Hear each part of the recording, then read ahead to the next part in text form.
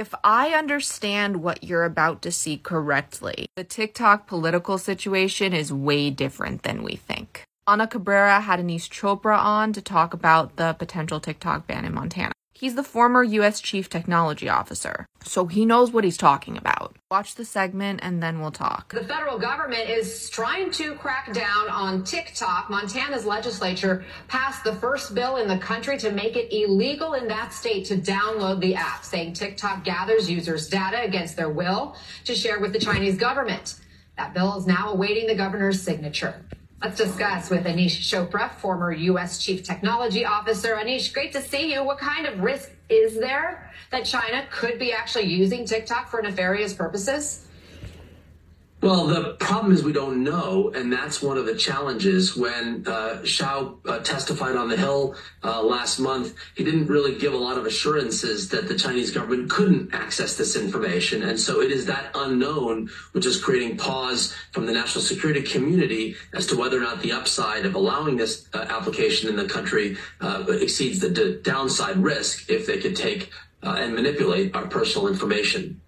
So if this ban goes into effect in Montana, we're talking about one state here, how would it be enforced? Would that even be possible? Yeah, let's separate out what I consider to be a demand signal for action and then the execution or implementation of the law as written. It's important to note that what Montana really did was sort of raise their hand and say, we think this is important, escalate the priority. The ban isn't going to go into effect until 2024, giving time to see what the administration is going to do in general. And I agree, the logistics of how the ban was written is challenging, but I don't think it was intended to be taken as is. It was meant to be a signal. So from the company itself to the federal government's own consideration of this national ban, perhaps, do you see ripple effects of this ban in Montana? Could, if, you know, even if it's not fully enforceable in that state, do you think it'll nudge further action? Well, in many ways, we're kind of all waiting for a pretty significant policy decision. There is a process underway called CFIUS. It's a review when foreign companies acquire U.S. assets. TikTok really was the parent company, ByteDance, acquiring a company called Musical.ly, a U.S. company, several years ago. I think it was for nearly $1 billion. At the time, whenever that kind of transaction takes place, it should be a review for national security concerns. This transaction never went through that review. Companies could ask for that review, and they probably would have gotten through scot-free.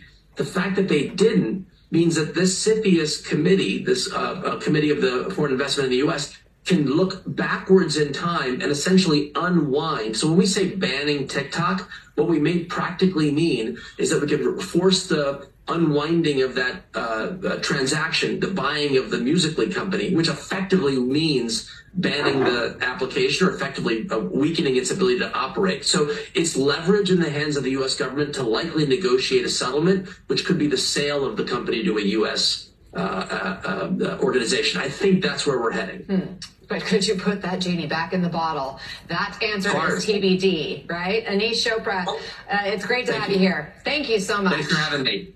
Okay, what it sounds like to me is that CFIUS can determine that it's a national security threat, can also determine it's not. But if they determine it is, it has to be sold back to a U.S. company because Musical.ly was originally a U.S. company. And if they say no, we can, quote, go back in time to before TikTok existed at all and undo the acquisition, which I think just ends TikTok internationally. Am I understanding that correctly? Can we do a lot more damage than just to the US because it was originally a US company?